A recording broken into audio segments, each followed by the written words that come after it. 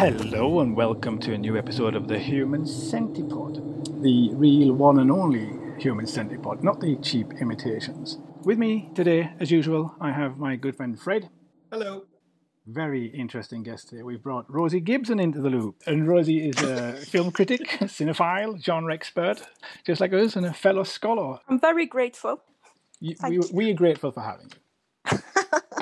Halloween has just been and passed, and I would like to just throw something at you guys and see what you say, because I have a bit of a conflict with Halloween. As far as getting naked and sacrificing kittens or virgins and celebrating Samhain and all that, I'm all there. But I do have an issue when people come up to me and say, oh, you must love this time of the year. You know, you get to dress up and watch horror films and blah, blah, blah, blah, blah. And it just annoys me because I've never been into cosplay. I just happen to always wear black. And as far as entertainment goes, you could say that it's always Halloween for me because I predominantly watch horror-themed films. And the skeletons, zombies, and other horror paraphernalia that are always present in my house is always there because, you know, it's just what comes with watching horror films. So for me, Halloween isn't a special event where it's so special and I get to be myself. I'm always myself. What do you guys think about stuff like that? What do you think about Halloween in general? Well, I never ever celebrated Halloween. I would say I'm a conservative Swede there. You know, I don't really understand what it is. Well, of course I understand what it is. I know what it is, but I'm with you here, Jason, because I'm watching horror movies all the time. You know, for me, October isn't just the horror month of the year. It's every month I'm watching this movie. So I'm never been really into cosplay, you know, either, except my striped shirt. So I look like some pretentious Frenchman, of course, that I'm usually wearing nowadays. But that's about it. But then again, I don't mind if people celebrate Halloween. I mean, it looks like a lot of fun, but you know, I will sit bitter in my corner just watching it, having fun, you know. So I don't know. I mean, it kind of sets the negative tone of this episode here. But yeah, that's my view on it. What about you, Rosie? Well, I have to say this with dancing naked and sacrificing kittens. I mean, I'm all, you know, doing that 24/7. That's not really but I do love Halloween. It's one of my favorite holidays. And I love this dressing up and the whimsical, the campiness of it, the macabre. It's so. I have enjoyed watching it evolve in Sweden. 'Cause, I mean, I grew up here, but I've always been to English schools. And you know, when I was a kid, it was just us celebrating. Nobody understood what we were doing. And my dad has this story about trying to find a pumpkin in Stockholm. In the 80s, and you know, people said, well, you know, use a turnip, and now it's just everywhere, and I really love it. I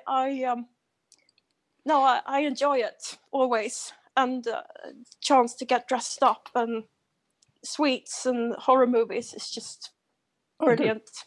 Good. That leads me to, I mean, by the way, just a side thought, I think that the original jack-o'-lanterns were turnips, weren't they? Yeah. But still. so the one that far off when they say get a turnip. I've seen some horrifying turnips in, you know, from like Ireland or something, where they carve faces in turnips and they look like, you know, and they shrink and they get really disturbing. Some ancient tradition or anything. So yeah, turnips, is nothing wrong with that. No, we might have started something here, a new wave of. But I do enjoy a huge pumpkin. I mean, that's. Nothing compares, really. or the Halloween carrot. That would be something. You know, there's so much to explore in this. Yeah, that's good. You could do you could carve an Elmer from Hen and Lutter's brain damage. yes, great idea. Kind of made for it, isn't it? Yeah, you should do it. Well, I'm getting really inspired now. We should have a cooking pod instead. Yeah. The vegan Halloween vegetable pod. Oh, that's nice. Good idea. Big success. But I mean, it also, in a kind of a way, I don't know, it must be something in my working class gravel for breakfast upbringing, there's something about the commercialization of Halloween that disturbs me as well. Everybody has to buy costumes and stupid amount of sweets, and all of the merchandise, all shops have got like plastic skeletons, out of scale, by the way, I might add. I mean, who wants a miniature fucking skeleton? I mean, if I want to buy a skeleton, I want to buy a full-size skeleton. What's the point otherwise? Look at my tiny skeleton. It's just silly. And everything's whipped up into like kind of this hysterical must-have Halloween editions. And it's like, it's not really what Halloween was about. Yeah, I understand what you're saying, but still, I do think, there seems to be some sort of human need for these holidays. And I think, horror is one of the nicest things you can focus on. So, if you have to have a commercial holiday, I think Halloween's the best option. Well, what about this then? What if we institute it in like a national holiday like Midsummer, when you have to dance around the Midsummer song and sing all these silly songs? Would it progress to that kind of a thing where it would be like, all of a sudden everybody's gathering at Skansen and dancing naked around a fire at Skansen? I would love that. Oh, yeah, me too. Yeah, I'm getting kind of like Wicker Man ideas in my head now. But I always have Wicker Man ideas in my head. You got Lasse Berghagen stood in the middle going, oh, while everybody's dancing around this giant bonfire. It's time to keep your appointment. There's so many people to burn out there. If I can be a little bit. Oh, some of them nasty. deserve it. Yeah. All right, then, moving on. Often, podcasts praise and discuss all the stuff that they love and that they can't get enough of, as do we. But what I want to do here today in this post-Halloween episode is stick with the fire and burning and ashes theme. I would like to do the opposite of what we normally do. I would like us to talk about stuff that we really do not like. Does anybody want to grab at that? Oh no. I won't say I'm famous, but I'm famous for basically loving and liking all movies. I have the same. I'm the same. So, Jason, you better go first.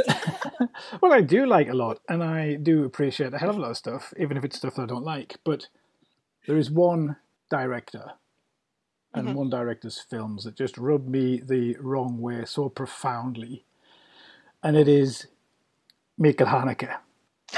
Yes. Win. But why? Yeah, exactly. I mean, I just cannot stand Michael Haneke. I mean, here you have this Austrian director who's made a dozen flicks. They're all arty, they're all highbrow, and most of them are using trash, exploitation, and horror influences. They're cannibalizing lowbrow cinema, more or less, and presenting them in a nice little repackage as art.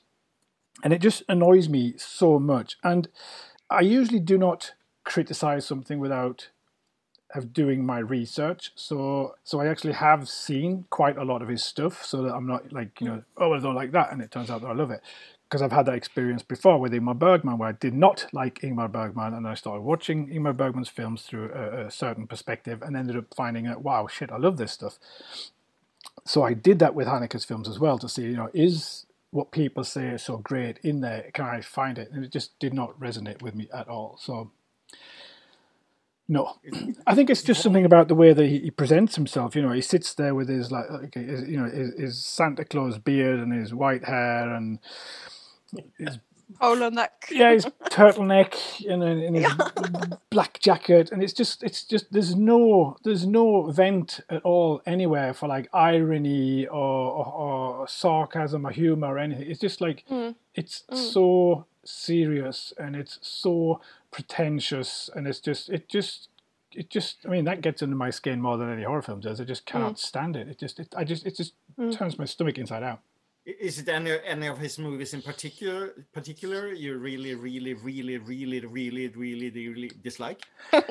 I mean, they are better and they are worse, and there is more hate and less hate for certain of his films. I mean, the first time it came on my radar was in the 90s with a film called Benny's Video, and it was about a young guy who has his own video camera and starts making video films. And the short version is he ends up, killing a friend on camera, so he makes his own snuff film, and it just became so hyped.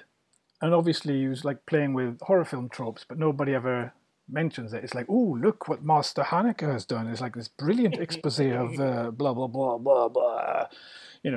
Get the fucking razor blades out. I think he did a film with that. He probably Yeah, did. I think so. He probably did. It's just, I think it's more the persona of him that comes with his films that taint the films. Because like I said, I have seen quite a lot of them, and some of them are all right. He made a film called Funny Games twice. He made like an Austrian-German version, then he made a Hollywood version with Nicole Kidman and somebody else. I can't remember. Oh yeah. Is it Nicole Naomi Kidman? Watts. No. Naomi Watts. Naomi Watts, yeah. Well, it's the same person, isn't it? No. Could you? Have you ever seen them? Have you ever seen them in the same picture? Come on, I've done my research. Anyway, they're both robots, so never mind. No, come on. I like them both. Now I'm getting upset again. Yeah. Okay. But that just goes to show how fucking bland Funny Games Haneke is, because I'm seeing that, and the thing that's in my mind when I talk about that movie, that film, is Hirschenberger's Invasion, which is like also a really, really bland Invasion of the Body Snatchers copy, and that has Nicole Kidman in the lead role. Oh, so you're judging her because of one movie? I judge people super easy. I mean, she did Eyes Wide Shut. I think that kind of, I love Nicole Kidman. Yeah, if your big debut feature is a BMX movie, you can't be going wrong. I do love that movie. Yeah, it's excellent. The BMX movie, it's awesome. It's really good. But I would never blame Naomi Watts or Nicole Kidman for being in a bad film. That's what they do for a livelihood. They have to. But maybe if the story and the direction isn't top notch, it's the director's fault.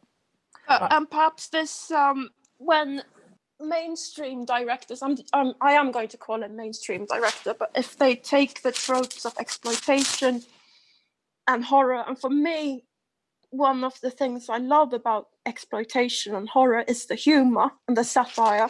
Yeah. And if you remove this and make it unapproachable and package it, and this is maybe what people mistake for the art. a good exactly. And that's perhaps a little bit boring. Yeah. And that's what I hold against Haneke, perhaps. But don't you think he shows some kind of self-reflectiveness? Is that the word in a way? But in his movie, what's the name? Cash, where you have this hidden. What's it? Oh, Cashier. Yeah, Cashier. Yeah, exactly. Yeah. He have this pretentious culture personality who gets drawn into this Lost Highway ripoff, basically. Mm-hmm. Because when I think of Haneke, it's basically that movie that pops out. Mm. I mean, I must admit I never had any wish to rewatch. What's the name again? I forgot it. The movie he did twice. You mentioned it. Funny Games. Oh, Funny Games. Yeah. Funny Games, or not so funny games. Not so funny games. But that one kinda, I kinda like it. I must admit that. So yeah, I will. But I'll step back and be bitter here and listen to you. I do it. But I think, like I said, it's. What annoys me about it is the films could be what they are, but it's just the pretentiousness of the creator that it just bugs me. Because even if you enjoy that film or those films or all of his films, it's just the fact that he sat there wanking his beard and yes, I am so great and nobody else understands this but me. Because along the line of his, hang on just a minute before I go on, let me stop myself. You nailed it perfectly when you said Lost Highway ripoff. Because that's the thing, it's nothing original about it. I think that's what annoys me with his films. They are not original. They are often high-end versions and inspired by stuff that's already been done. And that's what gets to me, because it becomes along the way that his films go, he becomes more and more praised. He wins more and more awards. He becomes more and more renowned, and it becomes like a cult of himself. And you do not criticize Haneke, for Haneke is art. It ends up being a bit like Hollebeck. I can't stand either. Who it's like. The author and poet and yada yada yada, but I mean, a lot of his stuff is like just obscenities and racism and misogynism and Islamophobia and blah blah blah blah blah, and it's all about going to Thailand and shagging children, and it's and people just applaud it because it's like a fucked up integralista seal of approval, otherwise would be labelled pulp, trash, pornography. I am going to come out of the closet as the worst film critic ever. I'm going to get back to that later. But I have to say the only film of his I enjoyed was The Pianist. But when I rewatched it... It's just pornography tropes. Well, exactly. That's why I liked it. You know me. The Pianist. But when I really force myself to think about it, it's just because I like Isabelle Huppert and the music. Yeah. It's not the film. So, if I scratch the surface a bit, that's it. Yep. I mean, I do not ban people for liking Haneke films. I mean, certainly I've seen a fair amount of them to say that, it's on a low level, entertaining, yes, but it's just that it's him as a persona that bugs me. So I would, it's probably more Michael Haneke than Michael Haneke's films, but it does wash off onto the way I perceive his films. I mean, when you take a person like Pasolini or Bergman or von Trier, they're all troubled personas, but they're always flirting with the lowbrow, highbrow stuff. There's a reason why von Trier brings Kieran or Git Nerby, because they've got like an exploitation, underground, cheap B movie heritage that comes with them, and he knows of it, and that's why he uses them in their art films, in his art films. And Bergman to some extent as well. He'd use horror tropes and he'd use them in his films, and then you could actually see him giggling about it because it became Bergman uses horror, and it becomes like the trait of Swedish melancholy and anxiety and all of that. But with Haneke, I just don't feel like it's there. I don't think I've ever seen, like him reflect on something with a twinkle in his eye in the same way as you see von Trier or Bergman. And then if you put it into the other boat, if you put it like randomly just throw one of our favourite horror, cult or exploitation filmmakers at us and say that if they'd made funny games, it would just be slaughtered. People would say it was like the worst film they'd ever seen. It was the most boring movie ever made. But one does not criticise Haneke for it is art.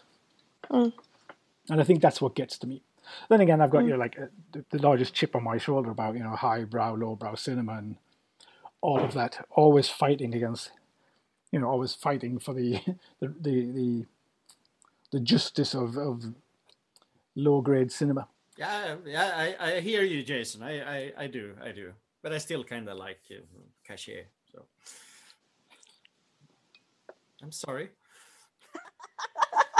Sorry. You can remake it in Sweden, the snabba cashier. Highbrow, lowbrow. Yeah.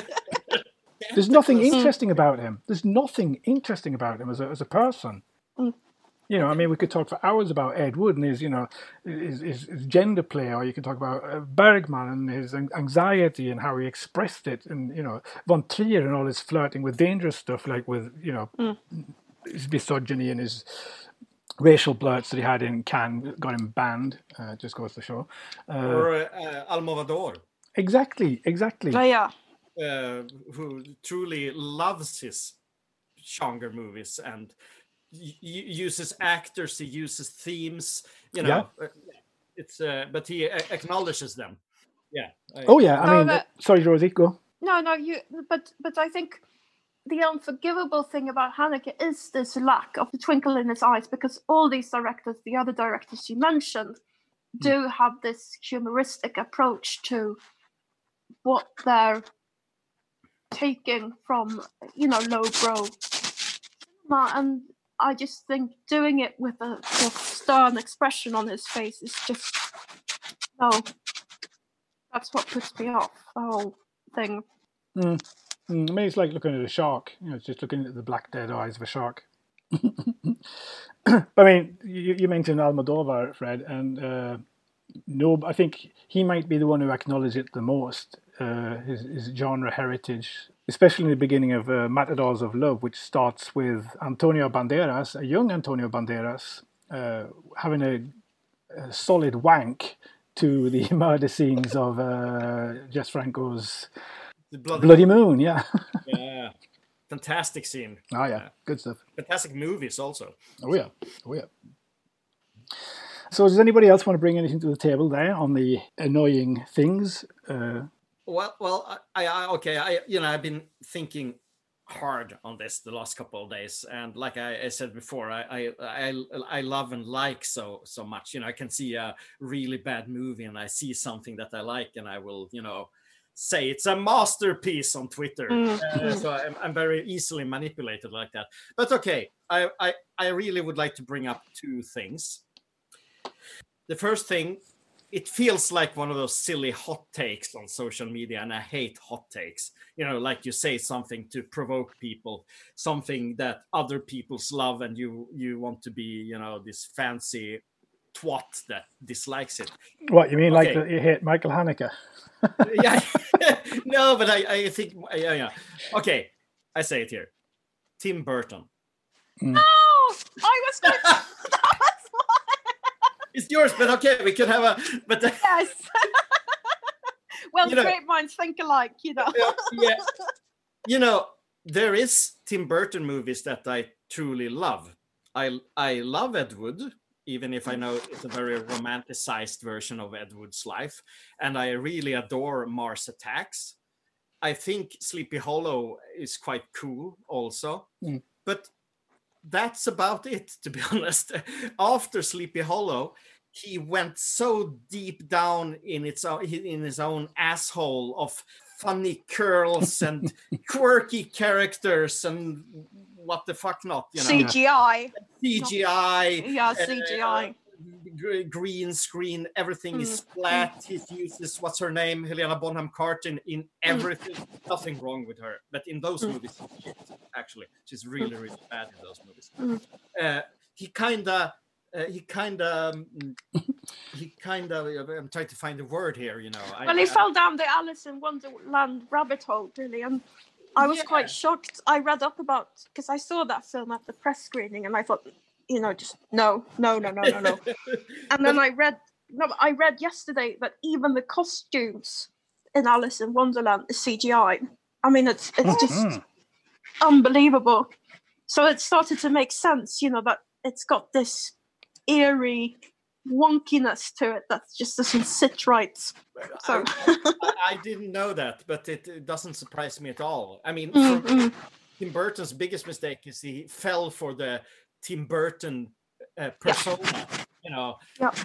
Realize that I'm Tim Burton. That's why I'm going to do Tim Burton movies. Sorry, hang on a second. Somebody is really scritching and scratching, and it's going straight into the microphone sounds. Yeah. Oh, I'm feeling very guilty at the moment. It's all right. It's a newbie mistake. You have to sit perfectly still. So right, I'll behave. I think the biggest mistake Tim Burton did was that he fell for the Tim Burton persona. He realized that I am Tim Burton, so I need to do Tim Burton movies. And he became terribly, terribly lazy. I mean, Michael Bay does higher art than Tim Burton nowadays. I have nothing against Michael Bay because he knows what he's doing. His Tim Burton is just boring. So maybe I'm unfair. Obviously, Rosie agrees with me here. So no, but I think I would have to agree with you, Fred. Tim Burton. I think your analysis of Tim Burton, just becoming Tim Burton, is actually kind of spot on. I don't know if it's so much laziness. It might be laziness, but it also could be, it's almost if like he's being too service-minded. He's doing Tim Burton because people want Tim Burton, and he just can't get out of it. It's weird. It's like Fulci getting stuck in doing horror films. And I mean, obviously, we do not know at all what Tim Burton thinks or what Lucio Fulci thought, and we definitely do not know what Michael Haneke thinks. But It could be, like Fulci just got stuck in that rut and he couldn't get out of it. He just kept making horror films, and because he was Fulci, he had to make horror films, so he kept making horror films, and they're not necessarily really perhaps wanting to make horror films. I mean, my analysis of Fulci is that he didn't really want to make horror films, and even though he loved the genre, he wanted to again to try other stuff. Because if you look at his career, there's a lot of different approaches to film and genres in there.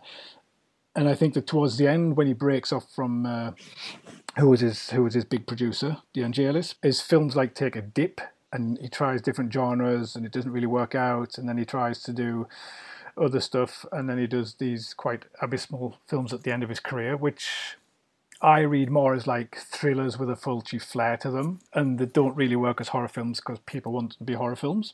I think his best movies from the latter part of his career is his non-horror movies. I mean, I love Conquest, Vaseline and all. I think it's so much fun. It feels more creative in that way and wild. And then you have the new Gladiators, which I think is criminally underrated. I think it's one of the best 80s Italian sci-fi movies. And then he did, what's the movie where he pleasures a woman with a saxophone? Devil's Honey. Yeah, Devil's Honey, which I think is pretty slick, cool Italian erotic thriller. Yeah, I just wanted to say that. Absolutely, I'd back you 100% on that. But being branded as a horror filmmaker, people want horror, and that's perhaps why these films aren't as appreciated as they definitely should be. And I think that's the problem that Tim Burton ended up getting into. He got into a loop where everybody wants Tim Burton, and if you look at his career, where he does the first step away from being Tim Burton is, I could be wrong on this, but I'll say it anyhow. The first step away from being Tim Burton is Planet of the Apes, which failed miserably. Oh, yeah. So then he had to go back over, and that's where he does, right, what do I do best? I do Tim Burton best. Yeah, that's true. That's true. Well, if I can interject, I just have to state a clause first that I do absolutely not judge anyone on their film taste. And I am the worst film critic that's ever existed because I do like the very bad films. The last film I reviewed was Annihilation. And I remember everyone saying, "Oh, it's narratively bankrupt and this and that, and it doesn't follow the novel." And my review was just, "It's a giant CGI bear in it. I love it. 5 stars out of 5." Yeah. So that's sort of my take. So my issue with Tim Burton is maybe that, he's, for my generation, I was born in the early 80s. He's maybe the first auteur we had. The whole concept of the auteur he embodied. I think, I understand this, that if you have a film career that spans over 30 years, you have to evolve somehow. You can't make the same thing. I understand that. And also that, he's victim of his own success. But I think perhaps it's just this mourning of the death of our first auteur. I can't explain it, but and this commercialization that I realize is a natural progress for someone who's had a career that long, but still. And I think maybe he's also a victim of this, that horror films, the horror tropes is something that has become mainstream. He's not quirky anymore, the stuff he does. It's mainstream. No, it's seeped into the whole, the young adult and mainstream films. And, so I don't blame him for what he's doing, but I just don't want to watch it. I have absolutely no interest in, I don't get excited. It used to be a thing, a new Tim Burton thing, film. And now it's just, nah, I'd rather not. Because they're so dead somehow. Even his Batman films, have a certain Burton-esque quirkiness to them. Well, so, I really dig Batman Returns. Me too. That's definitely the best of them. Definitely. And like when they came out in the early 90s, people were, I think, quite shocked at the violence and the gruesomeness. But now it would be absolutely nothing. Oh yeah. So how would he adapt to this? naturally. Yeah, he's definitely a filmmaker who's fallen off my radar along the way, just for the reasons we were mentioning here. You know, it just became so meh. If they only let him made his Superman movie with Nicolas Cage, that would have saved him. I'm serious. I'm sure that if that one was made when it was about to be made, I would say it's the best Superman movie ever. Absolutely. It could have been absolutely fantastic. Or coolest, at least. But, that's how it is. Oh, yeah. Some Rage Cage Superman. That could be awesome.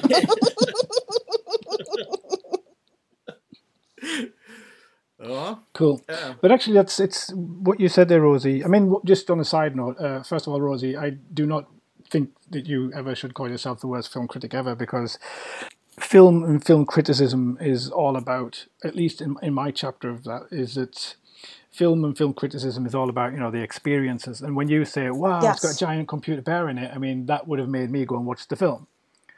Yes. Instead of somebody, putting up like a long analysis of blah, blah, blah, blah, blah, blah, blah, blah. I know that we're in the Anthropocene. I know that we're destroying the planet. I don't need to know that. I mean, tell me what, get me into this film. Just go with it. So we definitely not agree with with you saying that you're the worst film critic ever. No, I just found in the end that, because any film, I mean, I'm like Fred. I think I like most films, and I think a film perhaps like Birdemic is more interesting than other films because it got made. Whole just this thing that it got made. And I tend to get completely bowled over by stuff I see, and not doing criticism anymore allows me to, really immerse myself in the experience without having to think why. Just that I just love this CGI bear, and I don't have to explain it. No, but I think the key word there is immersion, because that's what cinema is all about. The immersion. Exactly. And if you do not like CGI bears, you do not want to watch that film. If you do not like Antonio Banderas having a wank to old Italian horror films, you don't need to watch Matadors of Love. But it's that simple. If you do not like Michael Haneke's pretentious drivel, you don't watch it. But at the same time, I do, because, I want to immerse myself into that and get some kind of experience away from it. And everybody's experience is always going to be different. So I would say that's at the key of any kind of film criticism or film interest. I think, to be honest, I don't like Michael Haneke because he makes me cringe, which is exactly what I think he's after. So I feel very sort of played. Very cringy films. Yeah, and I mean, I'm definitely in the same boat as you guys. I like everything in one way or another. If we just shift on a bit, another thing that I find a bit disturbing, and also kind of paradoxical, because at the same time I like it. But one thing I've been thinking about the last couple of days is the randomness of horror franchises. And why can't we get a string of films in a franchise that all tie together and hang together, and not just through, like the killer or the curse or the whatever? I mean, I would like to demand a franchise built, especially now when they're rebooting everything. I would like to demand a reboot of whatever, because everybody's going to want a different spin at this. But I would like a reboot of a franchise where it's all tied together, like the Marvel universe, where it's all plotted out. Because I've been rewatching the Marvel films. When we talk about Marvel films, it's the same thing there. The Marvel films aren't just these three phases that have been going through now for the last 10, 15 years, because we all know that they made a hell of a lot of Marvel films a long time before Marvel became the hot thing. But then there weren't really the good Marvel films, there were the bad Marvel films. The ones that we like a lot better, like Man-Thing and what's the Nicolas Cage one? Ghost Rider, just to get Nicolas Cage in there. Oh, I love Ghost Rider. Okay. It's scraping at the door! I just had to. You have to. We love song bites. I can't understand why they can't just because the way they must have plotted these Marvel films out, I mean, it's absolutely amazing, because there's so much stuff in them, and there's so much Easter eggs and reference forward and backwards, and to characters who were like in one scene 3 films ago who turn up in 2 films forward. It's so intelligently just all mapped together for this, this 3-phase run of 20 movies. I would love to see that done in a horror franchise. I would say there is one horror franchise that does that. Phantasm. It stuck to its mythology, more or less the same actors, right through, okay, it's confusing and makes no sense suddenly, but there is a common trait of all the movies, at least. I think they fits together in that case. But but I can agree on the other franchises. I do, even if I like them a lot anyway. But Phantasm, I would say, there you have one. It's a very good observation, actually, because that is really, really back to back and all ties together. And the reason that what made me think about this was, because they announced a couple of days ago that there's a new Texas Chainsaw Massacre remake, reboot, whatever in the works, and it's gonna pick up straight after the first one and yada yada, which has been done already in the version that you like so much, Fred. Well, I like all of them, to be honest. I remember I caused some ruckus when saying that I feel that Texas Chainsaw 3D is one of the best. They do some backstory there, I remember. And then you have this other one by the French guys, but I don't mind. Because the French one is the one that I think got me thinking about this, because I understand that they have to renew themselves and bring new things to the table, but it always feels like they're trying to pull a fast one on us. They're always trying to pull the rug at the wrong moment. And I know it's a bad example. I mean, Texas Chainsaw as a franchise has never tried to keep any kind of real chronology anyhow. And a bit of a spoiler warning if nobody's seen it, but I guess everybody's seen it. But the last one, the one that the French guys did, the way that it builds up the character that you believe is going to be, is going to finally be Leatherface in the last act, and then in the last act they just kill him, and then it's his young scrawny brother. So basically what they're saying is that the hitchhiker is actually Leatherface if you try to put it into a context. And it just feels like silly. It's kind of a shitty move to pull on an audience in a franchise, and then it happens all the time, and I know that we get these kind of moves all the time, but at the same time when they try and bring chronology and keep things plotted out together or tie it into the original sources, like Tunnicliffe's Hellraiser Judgment, for instance. I mean, what he did was he tried to go back and say, right, well, what if we didn't have the other films? How could I tie this back into the Hellraiser world? And, nobody got it, and he just got absolutely slaughtered for it, which is a pity because it's quite a decent film. Yeah, it is. It's cheap as hell, but it's an original Hellraiser movie. Yeah. I like that. Yeah. Any thoughts on that, Rosie? Would you like to see more continuity or well-plotted continuity? Well, I just watched Jaws 5 again. And I have to say I quite enjoyed it. Yeah, it's Mate. The vote is out on this one. With Texas Chainsaw Massacre, I'm biased. Anything that's got Dennis Hopper in it, so I'm a two-head. Coked up Dennis Hopper. Yes. It's even better, actually. So. Yes. And a nice little chainsaw montage. Exactly. Yeah. I mean, somebody should do a spoof of that, where he's like grinding away and they come back and it's like he could have carved like a little cute animal or something. I mean, with that said, then do we need it? Do we need continuity? Is it necessary? I don't think it's necessary, but yeah, I agree. I mean, I'm really looking forward to Halloween Kills and Halloween End.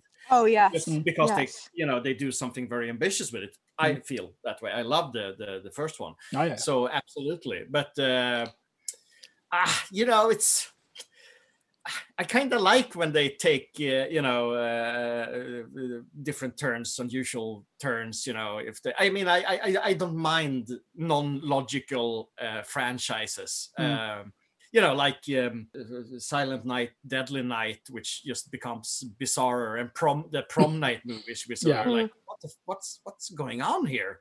And I kind of dig it, But yeah, absolutely, the Halloween movies, come on. Let's do them. Oh, yeah. So I should be focusing more on the immersion and experience than the logic. Yeah.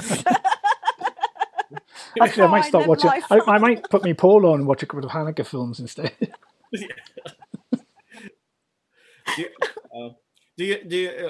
Can I skip? Oh, we want to continue the subject, but anything you want, friend. This is our show. Do what you want. Oh, it is. Oh, awesome. It's like I said before. This is like the cassette tape version of everybody else's professional podcast. So we do what we want to do. There is a subgenre of movies where I claim that there is basically no good movie ever made in, and that's submarine movies. Mm-hmm. Movies set in submarines. I mean, yes. For me, it's just a bunch of guys in a cramped up space. They're screaming and drowning. They look out. There's water, and that's it. There's absolutely no tension. And they're often Germans. But I mean, there's nothing. Okay, hear me out here. On an airplane, you can go out on the airplane. You can climb around on it. You can. If you go out, you die. Yeah, you can attach other planes to it. It's a very cool thing. Trains, amazing locations. You can do a fight scene on top of them. You can run through them. They're not dark.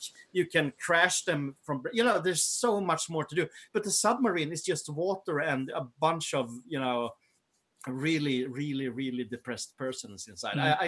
I honestly I can't stand them. I've been trying, but it just makes me feel very, very sad. But I mean, to be honest, the only two films I can think about is, of course, that's Boat, and then that one with Bon Jovi. Oh yeah, what's it called? Below, underneath, something like that. Yeah, but Hunt for the Red October. I mean, Sean Connery as a Russian. It's always worth watching. I mean, I would say the closest to a submarine movie I actually like is Jean Pierre Simon's The Rift. But it's because it has tons and tons of monsters and gore. Exactly. And they leave the submarine after half the movie anyway. So yeah. I was, because I suddenly remember the Meg. I quite enjoyed, but it was a tiny submarine that got eaten by an enormous shark. So that's the shark factor. Everything's better with a shark. Yeah, exactly. I mean, Haneke might have to put a shark mask on when he does his interviews. It could be. I mean, I would like that more. Exactly. I revisited the Meg a couple of days ago, actually, and I quite enjoy it too. I kind of wished it had gore. Yeah, and it's kills. a bit bland like that. Yeah, but I also heard that the sequel will be R-rated. I mean, it will be much more gruesome, because that was Jason Statham's wish. He signed on to an R-rated The Meg, and then the producer said, "No, we're going to do it like a kiddie-friendly little movie." And he was upset, and it became a success. And now, what I understand, he will get a gorier, more adult. So more like Piranha 3D. Yeah, I love that. Amazing. Sign me up. It's such a great movie. Okay. Now we're going to talk about bad movies. Boring. No, but that's an interesting side note, because that's if there's a bad subgenre, it's a bad subgenre. Yeah, submarine genre. Submarine genre. It wasn't funny. No, it wasn't. Okay. Yeah, but yeah, okay. I could probably bring up other things I don't like, but who the fuck knows who's Colin Nutley is around the world, and that's pointless. So I'll stick to submarines and Tim Burton. No, I have to say, when Jason said we were going to discuss this, I had to have a really long think. It was very difficult for me to think of anything I dislike. And the only thing I could come up with was the Sex and the City movies. And I feel this is perhaps not the right place. But the only films that make me angry, just their existence, just this rage. I feel that perhaps the Human Centipede isn't the place. Well, this is a safe zone. You can say whatever you want here. Yes. Don't be afraid. Don't be afraid. So why do you not like the Sex and the City films? Is it because of the displaced continuity between them? And I I mean, Michael Haneke probably doesn't like them, so I should like them. But Well, you never know. He might have a Kim Cattrall fetish. yes, Probably have. it would endear him to me anyway. No, but just this completely bankrupt horror.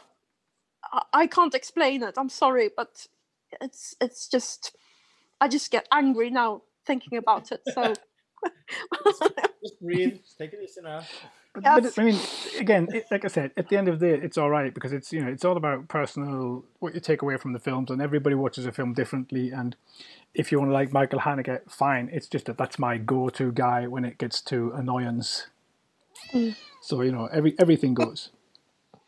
But if we just bring this to an end, this episode, it's been fantastic. It's been really, really fun. If we leave with one good thing then to balance out all even, and if one of you bastards says Michael Haneke films, you're out. I promise I won't.